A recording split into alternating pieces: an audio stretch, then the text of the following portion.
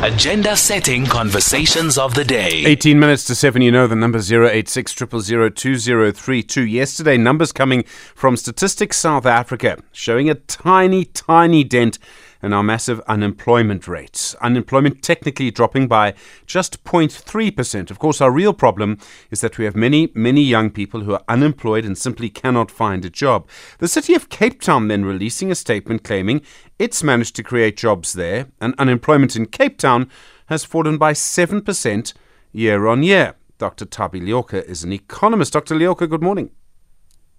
Good morning, Stephen.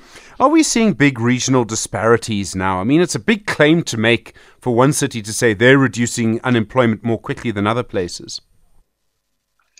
They are right in that if you look at the provincial unemployment rate, the Western Cape has about, 21% unemployment. And if you look at the expanded definition, that is about 25%. And if you look at other provinces, the unemployment rate is far worse. Now, the difference here is that, yes, fewer people are moving to the Western Cape versus, let's say, Gauteng province, where the unemployment rate is much higher at 34%.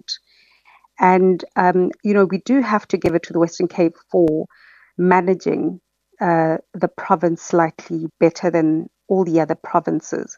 But there are regional dynamics centered around work opportunities, and where people believe that there's a prospects of a better life, they then tend to navigate to those areas.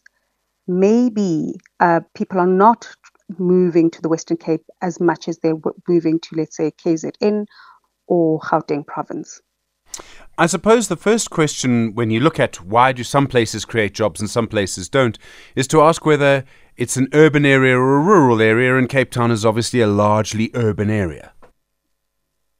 That's true, but at the same time, you create opportunities as well. So there have been a few companies that have opened in Cape Town in the past couple of years, and we've seen companies closing in provinces such as the Eastern Cape, Mpumalanga and Northwest, where municipalities haven't managed, very well, and companies have left. We know of, famous stories out of Northwest where that happened, and then, people lose their job as a result of that. So there are reasons for moving, but it is a pull and push factor. So it can be, if one area is creating jobs, there is a consequence that another area could be losing them. But I imagine not necessarily. Absolutely. What concerns me, let's just look at the Eastern Cape, for instance, or even the Northwest, which is even more depressing in terms of figures. The Northwest, 53% of people in the Northwest, if we look at the expanded definition of unemployment, 53% are unemployed. So more than half the population, the working population, is unemployed. Something is happening there, and it's a multiplicity of factors. The fact that industries aren't developing there. There's investment must have been declining.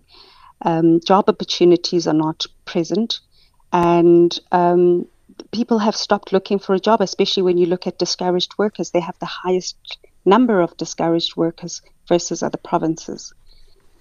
And so then you look at, municipalities, and then you add that to the AG's report, which then support how badly mismanaged some of the municipalities are. And all these inform the unemployment numbers and labor dynamics in these provinces.